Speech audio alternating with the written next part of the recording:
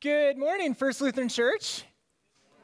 It's very nice to see you. I want to say hi to those of you who are here in the fellowship hall with me in our contemporary worship service. Awesome to be here with you. I want to say hello also to those of you in our traditional service. If you're watching via simulcast over in our sanctuary just down the hall. Also want to say hi to those of you who are watching online or on TV, whatever it might be. I think it's really cool that we have the opportunity to worship together, even if we're not in the same physical place. It's pretty cool how God can work through anything. God works through technology even. I think that's pretty awesome. So we are now in the third week of this series. We've been going through an overall series called Restored throughout this calendar year. This Restored series started off with asking the question, who is God? And we started to realize God is good and beautiful. He's a perfect father who loves you and takes care of you. And then we asked, okay, well, if that's God, who am I? Well, you're God's best creation. You are God's child. This perfect father, this perfect loving father, he demonstrates that love on you. That's who you are. And in you, his son lives. Jesus Christ is in you. And so when we come together, what does that make us as a community? That's what we're asking in this series, the third part of the Restored series, the good and beautiful community. Who are we? Because if God is who he says he is, and if we are who we say we are, we should probably be different because of it. Something should have changed in us. So what is that? What does that look like? Today we're focusing on service, serving. How does the community of Christ, this community that's put together for the sake of the world, that's put together to serve, how does that look different than the world? See, this is incredibly important to Jesus. And you know that it's incredibly important to him because in Jesus' last moments with his disciples, before he's about to be handed over to be killed, he talks about service. Call it his farewell speech. This is one of the pieces that he wants them to remember. Remember me by this. You heard in the gospel this morning, Jesus speaking to his disciples. If we rewind just a few verses into Luke chapter 22, verse 17, Jesus is saying, here's some bread, and it symbolizes my body. I want you to take this and I want you to eat it. And when you do it, remember me and remember what I'm doing for you. And when you take the wine, as he lifted up after, he said, this wine is my blood and it's shed for you and for all people. Drink this and remember me by it. Remember what I'm doing for you. Remember that I am here to serve you. And so we hear serve, and at first it's pretty simple, okay, serving. Yes, we can all get on that board. I like to serve. When I serve someone else, it feels good. When someone serves me, it feels real good. It's why we have 5Ks for every single possible reason, which is a great thing. We like the idea of helping people. It's why you might volunteer at your kid's or your kid's field trip. We like the idea of helping out. It's why we really appreciate downstairs when you help out with Summer Sunday Cool. Plug. We love that. Please come. It's good to help. But what happens when service starts to get a little uncomfortable?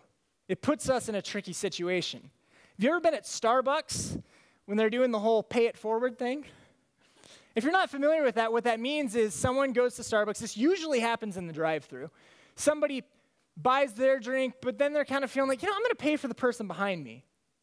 And then the person behind them, the cashier lets them know, hey, someone paid for you. Would you like to pay it forward?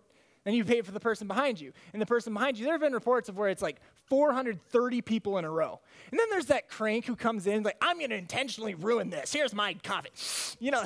That's just frustrating, isn't it? Well, I would call that person out, but I might be a bit of a hypocrite. You see, I went into Starbucks with one of my friends. He was coming in, he's visiting town. And this was in the spring, and we're walking into a Starbucks. It was one of those cold spring days, and so I'm looking forward to this hot chocolate. And we walk in, and what do you know? We hear the cashier saying to the person at the counter, hey, pay it forward is happening right now. We're about 10 to 15, somewhere like that. And so being the servant that I am, I let my friend go in front of me. Yeah, why don't you just hop right in there? Yeah.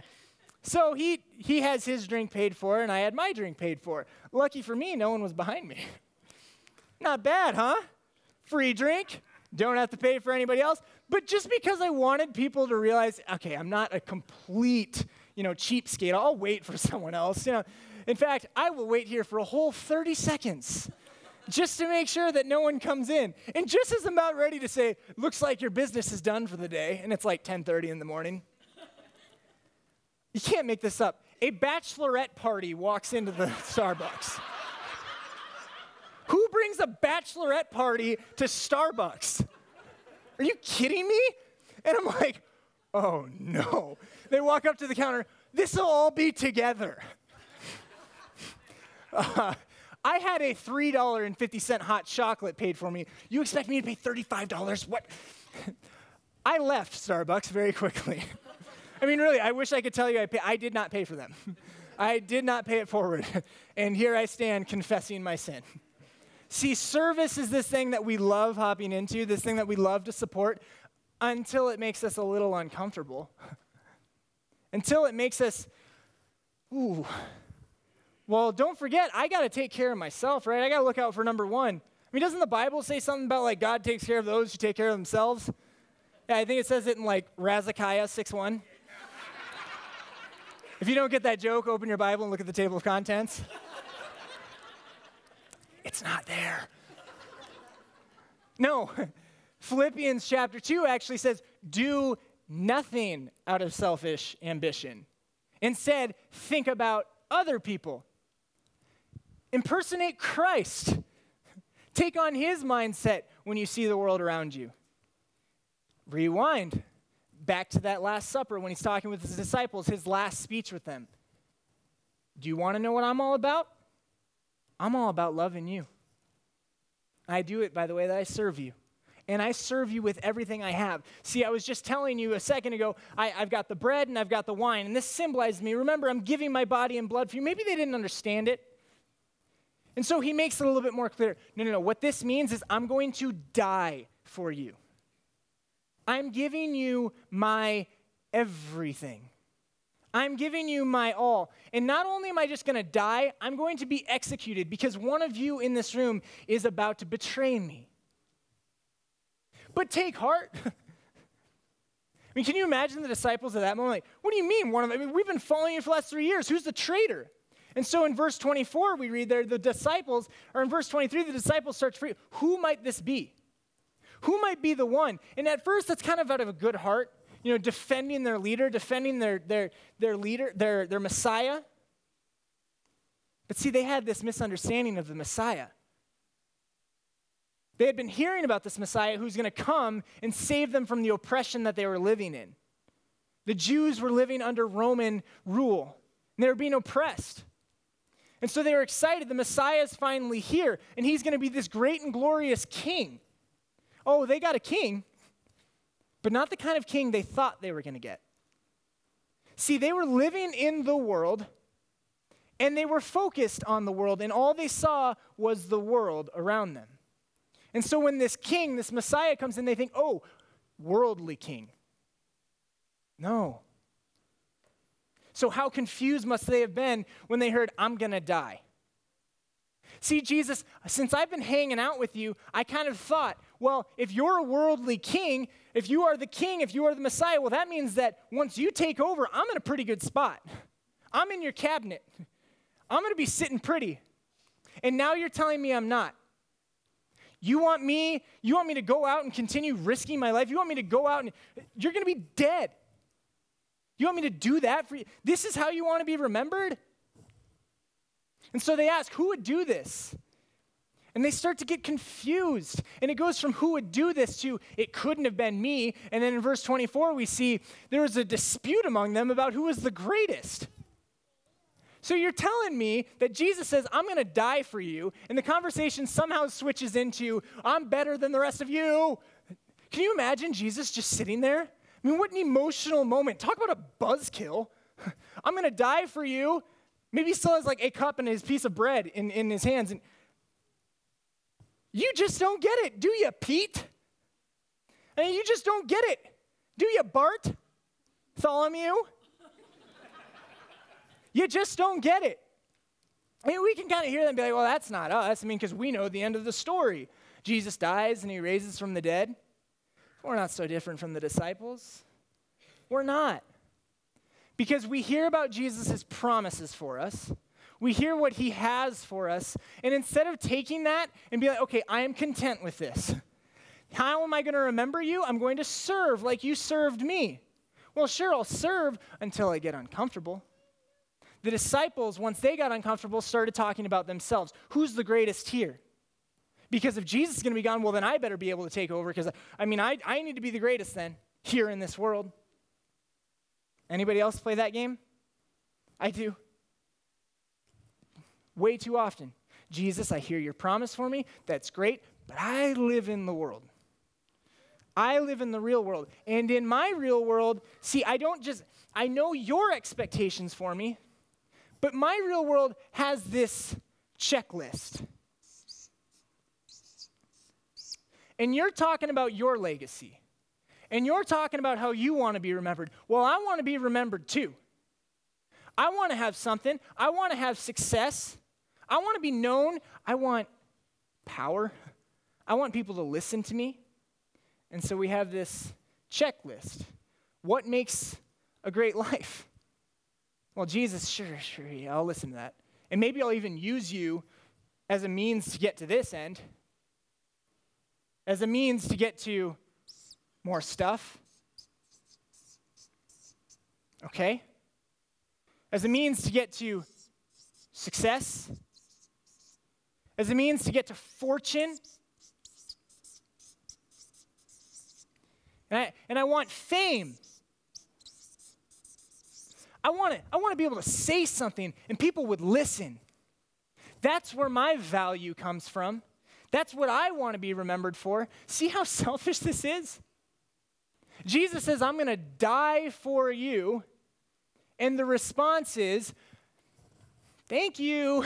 I got to live with this life first. Don't misunderstand. You are an eternal being. Therefore, eternity starts now. But so often eternity can start once I start checking these things off. And it feels good, doesn't it? At first, anyway, when we get some of this stuff. Success, check, boom. With the success, I got a little bit of fame. Whew, great. With the fame, I got my fortune. And with my fortune, I bought stuff. Look at how powerful I am. Look at me. In fact, the rest of you, you're no longer on my level, so excuse me while I stand up here and look down on the rest of you. See, this is where my value comes from. This is how much you need to know about me. This is how you ought to remember me up here. This doesn't sound so different from the disciples all of a sudden, does it? Jesus, I thought you were supposed to be this worldly king, and I was going to be saved here on earth. But Jesus says, think bigger. Think outside the box. Think outside the checklist. I've got something so much better for you. So much better. But this is an easy temptation to fall into. It happens to the best of us. There once was a young man. He served in the Air Force during World War II. Wildly successful. Wildly successful pilot. So successful that the other countries knew who he was, not just by his name, but by his face. If you take him out, then we'll be good. Success, fame, they feared him. Well known. He finishes in the military. He has a great job. He has a successful career. Fortune, get more stuff. Checklist. Look at me. I'm on top of the world. Jealous? You should be. Because this is how I'm going to be remembered. This is my legacy. That looks pretty selfish to me. It's easy to get confused. It's easy to get wrapped up. And so there was this gentleman, this young man, Bob. The world loved him. They adored him. He was a war hero. Successful. Everybody around him cared for him. Peers, they're wonderful. And frankly, he treated people around him pretty well too. The people you'd expect him to treat well. His family, his friends, people he comes by across on the street. But what about the people who are the lowest of the low? People who aren't up here with you, but they are down low. You know who these people are, right? Maybe you feel like you are there. You know, maybe it's the kid who's not as cool at school. It's the person at work that you feel like is keeping your team behind. Again, maybe that's you. Maybe it's the person in your family that's ripping you all apart, you feel like. Maybe that's you. The lowest of the low. See, for Bob, the lowest of the low, prisoners. And we agree with that. I mean, prisoners, they are the lowest of the low. They had their chance. They're criminals. Forget them. So Bob had this attitude toward them. And Bob's quote on them was, lock the key, or lock it up, keep them in there longer, and after a while, just throw away the key. Let them rot. Let them stay there. Because they are below me. Disciples trying to put themselves up on this pedestal. Look where I am. Jesus, you're great, but I'm going to use you as a means to an end until I can get here. Maybe I'll come back to you after that, but look where I've gotten on my own. I don't need them down there. We have no relationship anymore. Jesus calls us to live far different from that. That is what the world expects of you. And frankly, a lot of the world would say, that's okay. They had their chance. Be gone. Jesus doesn't forget them. See, Jesus tells his disciples, look, I get it. The kings around you, the leaders around you, they have authority. And they lord it over everyone. And society tells them, you're the benefactor. You are the good one. You're the lucky one. You're the one who has it figured out. Interesting what Jesus says next, though, huh? It's not that way with me. They're lord over this time, over your society. But I'm the Son of God. And do you know what I do for you? I don't hang out up here. I don't hang out up here with the self-righteous, with the people who have it figured out.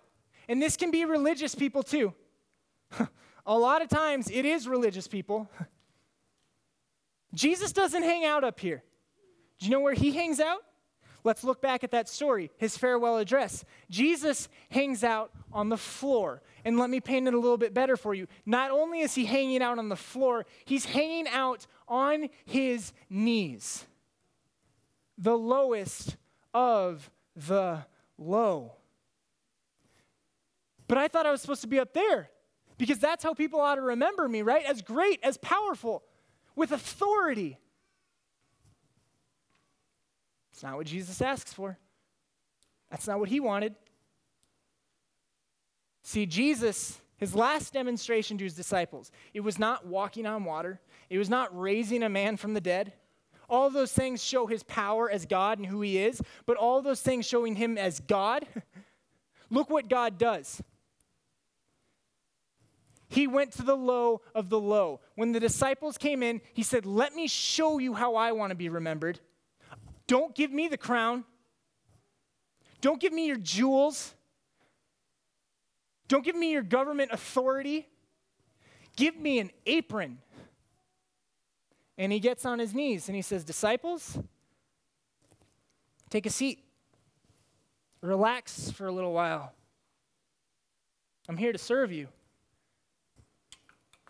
And he pulls out this bucket. Hey, disciples, take off your sandals. In my case, my mom always tells me when I come home, it's kind of a cheesy thing, but I love it. Danny, take your shoes off. Stay a while. Jesus says, you're my family. Hang out here with me. Sorry, front row. My bad.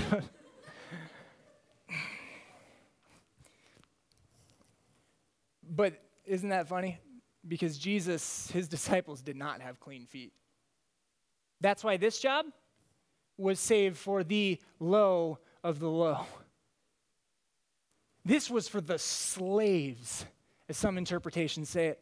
The slaves, the ones who had no choice but to listen to you. Let me see your feet. Allow me to wash them.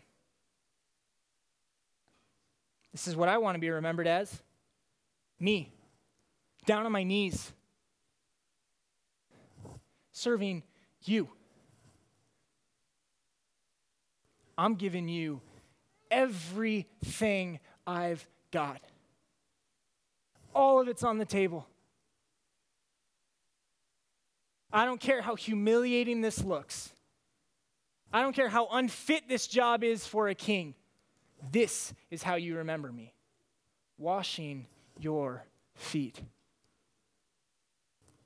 See, when we see Jesus like this, we have a whole different understanding. When we accept Jesus like that, that changes everything. Because the interesting thing about this checklist is that if you really look at it a little bit deeper, why do I want the stuff? Why do I want the success? Why do I want the fortune? Why do I want the fame? Be really honest with yourself. I mean, really, the answer is simple. The answer is insecurity. And it's, well, no, I'm a confident person. Okay, but you're not confident enough to trust that you have the things you need. You're not confident enough to trust that you've done enough. Let it rest. There's so much insecurity that you're afraid. What if I run out of money? I need more. I need people to love me. I need them to love me. I need them to love me so much that they're afraid that they would listen to anything I say, that I would influence culture, that I would have a legacy. Well, no, if you're really secure, that's not how it works. Because this is backwards thinking. This is the idea that I'm only loved if I'm valuable. I'm only loved if I'm valuable. There are certain things in this world that we love because they're valuable. A beautiful painting, I love it because it's valuable. A great basketball player, I love him because he's valuable to my team. Unfortunately, the Chicago Bulls don't have a lot of value on their team right now.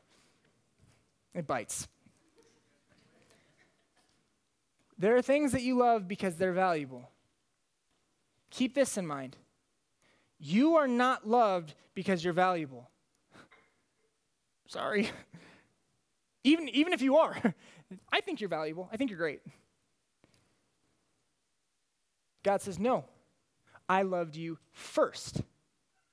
Before you did anything, before you spoke, before I breathed you into life, I loved you first. And I loved you enough, I loved you first so much that I sent my son for you. You're not loved because you're valuable. You are valuable because you're loved. And that's why Jesus serves you. You are valuable because you're loved by the Son of God and by the Father himself. That's why you're valuable. It's not anything to do with that. This world has lots of things that are fine. It's fine to have stuff. It's fine to have success, fortune, and fame. That's great. But when it becomes your God, when it becomes everything you've got, when you let that influence the way that you're going to live, it's an issue. Forget that. It's not about being high and mighty. It's about getting down and low and dirty and washing the feet of the world around you. It changes everything. It no longer walks into a situation and says, what would Jesus do? I'll sit back and wait. I wear the bracelet. It's great. It's a good reminder. But it asks the more important question. It walks into the room and says, Jesus, what are you doing? Let me join in. Let me be a part of it. See, when we start in on that, it changes everything. I told you about Bob earlier in this message. A lot of you know Bob, and you probably wouldn't know that because of how I talked about him earlier. His name is Bob Clemens. He started coming to First Lutheran Church in 1930. When he was 6 years old. And like I said, Bob grew up and he had this outrageously successful military career. He's a successful businessman. He worked in insurance. He's a leader for this church. And as great as Bob is, he would admit, I looked down on people because they were rotten. They were the lowest of the low. But see, Bob had a mentor once upon a time.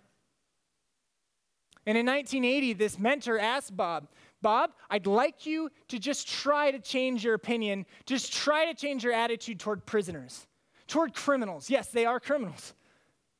Just try. See what happens. For whatever reason, Bob went. And he went to a correctional facility over the next few years. And he started to see, he started to understand that these people shouldn't be loved based on their value. They're valuable because they're loved by God. And so after a few years, Bob said, I want to go deeper into the dungeon. Take me to the maximum security prison. And for the last 30 years, Bob didn't miss a meeting. He showed up every single time. His reputation amongst the prisoners was, he's more consistent than the U.S. Postal Service. He shows up every time. Bob got it. He saw it differently. He saw the world for more than this. Bob would have had just a fine legacy. War hero, successful, great family, wonderful marriage. But he went deeper. He went lower. He kept serving. He wanted more. He wanted to live like Jesus. He walked into the room and he would say, Jesus, what are you doing right now? I want to be a part of it. Because I remember what you said to those disciples, and I know you were saying it to me too. Serve the world around you. Yes, the world says that the benefactors are the ones in power, but I say it's the servants. If you want to be first, you better be last. This is where joy comes from, because the fact of the matter is stuff, success, fortune, and fame will last only as long as your body does. And somewhere along the line, we all start to realize that it fades fast. It goes quickly because we live in a finite world. And if this is all that makes up your life, if this is all, what's the point? Well, I had stuff for my kids someday. Okay, well, what about when they're gone? Well, I had fortune and fame and I'll be remembered. Question, in history, do you remember who the richest person in 1732 was in the world? I mean, if you do, good for you. That's great. Doesn't matter. You see, Bob had everything. Success, fame, was respected. He was a father, a grandfather, a great-grandfather. But after Bob passed away on June 6th, the room across the hall, our traditional worship service, completely full for his funeral. And let me tell you this, it wasn't because his war buddies were there. Maybe there were some, but the man was 91. He didn't have a lot of peers his age left. It wasn't the people who respected him just because of business. No, you know who was there? The people who learned from him. The people he served. And so for you, maybe it's, I could never go into a prison and serve prisoners. I'm not ready for that. Okay, maybe you're not. But start somewhere. Because I got to know Bob too. See, Bob served me in the simplest way, but in the most impactful way. It was about a year ago when I had my first sermon here. And it is the scariest thing I've ever done in my life. Hands down, the scariest thing. I don't know how Pastor Steve does it and how Pastor Angie have done it for all these years. I'm looking forward to the point where it's like, okay, I feel good. But it's horrifying. And that first time I'm sitting right here, and I'm shaking. I'm so nervous, and I'm horrified. So, what if it's terrible? What if it stinks? What if they don't get it? What if they don't understand because I failed? And you guys are such a gracious church. You guys take me as I am. Thank you. I'm valuable because I'm loved. I really appreciate that. And I was loved by Bob. As soon as I got back to my office, I had a voicemail on my phone. Hey, Danny. It's Bob. Just want to let you know I'm really proud of you. I will never forget Bob Clemens. Ever. He's almost 70 years older than me. We have hardly anything in common because he did a lot more with his life than I think I'll be able to do with mine. But I will never forget him. And one day, I will see Bob again. Because Bob lived for something bigger than this world. He took Jesus' words to heart. He realized this is all finite. It's got to be deeper. It's got to be bigger. And I'm valuable because I'm loved. So what does that say about the people around me? No matter how high or low they are on the social spectrum. Well, guess what? They are God's kids too. I asked Bob, why do you go? Why do you do this? Because the Lord is there. Word for word, that's what he said. The Lord is there. Jesus, what are you doing? How can I be a part of it? He's serving. Will you join in? Even more full than that sanctuary.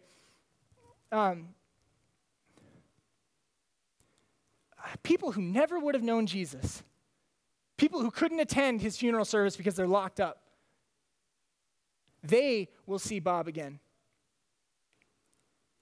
Because Bob served them. Is there anything better you could ever do? The answer is absolutely not. Absolutely not. This does not last. Jesus Christ's love for you does. And at our church, we have these values. And one of our big values is love pours out. If you're in the contemporary hall, look right over here. It says it right there, love pours out. If you're in the traditional service, look at the walls. It says it on the wall, love pours out. If you're watching online, look on the website, love pours out. Read into that. When the Father's love pours into us, we cannot help it. It has to overflow.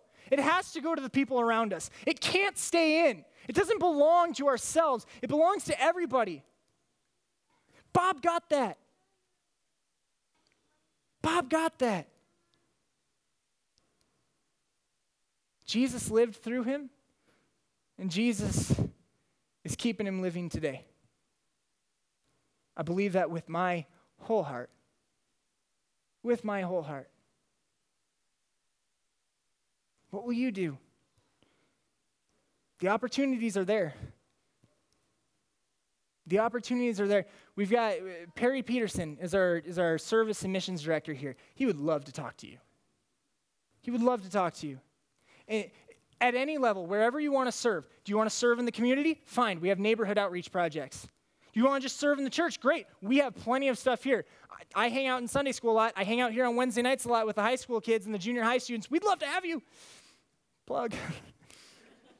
Do you want to go physically extreme and go to a different country? We got that too. The opportunities are there. If it's not through our church, find it somewhere else. It doesn't even have to, it could be something as simple as coming up to someone and say, "I'm proud of you. Well done. Good job. Keep it up." This does not last, but serving changes everything. Serving gives people hope. Serving gives people a reason to keep going. Serving gives people a life after this fades away. Because the servant that we are learning from made that way. Once and for all. What will you do? Are they too low for you? You too high for them? I don't think so. I want to be where Jesus is. On his knees, washing feet. Jesus, what are you doing? And how can I be a part of it? That's part of a good and beautiful community. One that serves. One that serves. Let's pray. God, thank you for serving us. God, you served your son to us. And willingly, he died on a cross. He gave us his everything. Will you inspire us to give our everything to others? God, in our thought, word, and deed, allow it to be out of love. Encourage us to use those things, whatever it might be, to serve people around us, to live for something bigger than the worldly checklist items. Father, we love you, but let us not forget you loved us first. And just like you love us first, you love the rest of the world. Thank you for that. Amen. Our closing song will be a 4-minute commissioning. It's, I would say let's skip it, but the words are too perfect. So as soon as we got everybody in place.